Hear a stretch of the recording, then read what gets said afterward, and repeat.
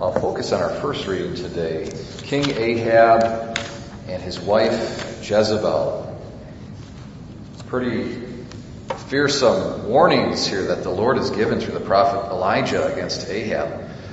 These are really vivid depictions of animals eating the bodies of these people. And it's an expression of how sinful they are, and hence they're going to receive a just recompense for their sins.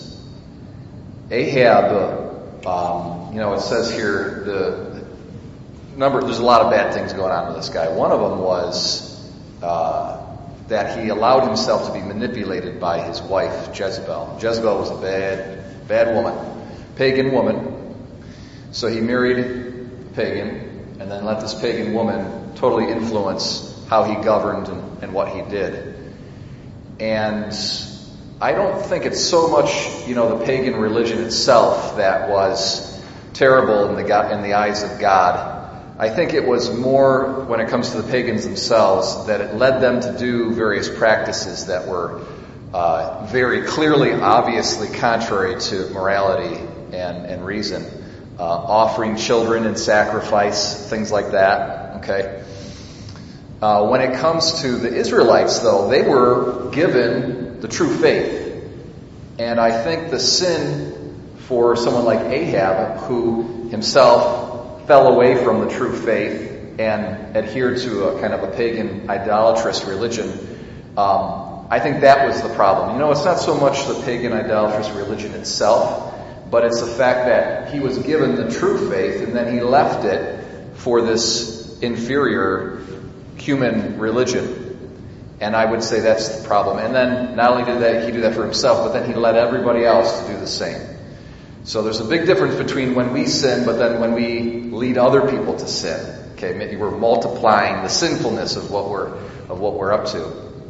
Hence these terrible prophetic predictions of the chastisement, of the punishment that's going to come upon Ahab and his wife Jezebel. But what I find really fascinating to me, and you can find this in the Bible multiple times, especially in the story of Jonah and the Ninevites. Jonah goes through the city of Nineveh and he says, in 40 days, God's going to destroy the city. And he preaches that for a week or something. Okay? So, if you pay attention to that statement, there's no condition involved. He's saying, in 40 days, this is going to happen. And same here with Elijah's prophetic pronouncement against Ahab. This is what's going to happen. The dogs are going to eat your body, or whatever it is. Period. There's no condition to it. Nonetheless, what happens with the Ninevites in relation to Jonah is exactly what happens with Ahab in relation to Elijah. The Ninevites say, oh my gosh, this is terrible, let's all repent. And so they do. They put on sackcloth and they fast and they do works of penance and they're truly contrite in their heart, and God spares the city. So that pronouncement against the city, which appeared to be totally without condition, it's not like God didn't say, well, if you keep doing bad things, I'm going to destroy you. If you repent, I won't. He doesn't say that. It's just he has this bold statement, you're going to be destroyed. Nonetheless, implicit within that was a condition, obviously, because they repented. And then God he changed his mind, or apparently changed his mind. He didn't punish them. So also with Ahab. Ahab's a bad dude, but he repents sincerely, both externally in his acts of penance, and within his heart. He's truly contrite. And God changes his mind. He reduces the punishments very significantly. So I think the lesson for us is that God is merciful. Okay, what apparently seems to be this terrible prediction of punishment really contains within it a condition of mercy. If you repent, I will revoke this punishment, and these negative consequences won't happen to you.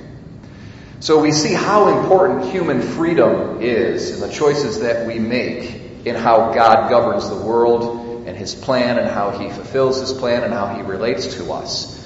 And he's merciful. So even as terrible as he appears sometimes in the Old Testament, hidden behind that terrible aspect is this wonderful mercy and his willingness to relent in his chastisements if we repent.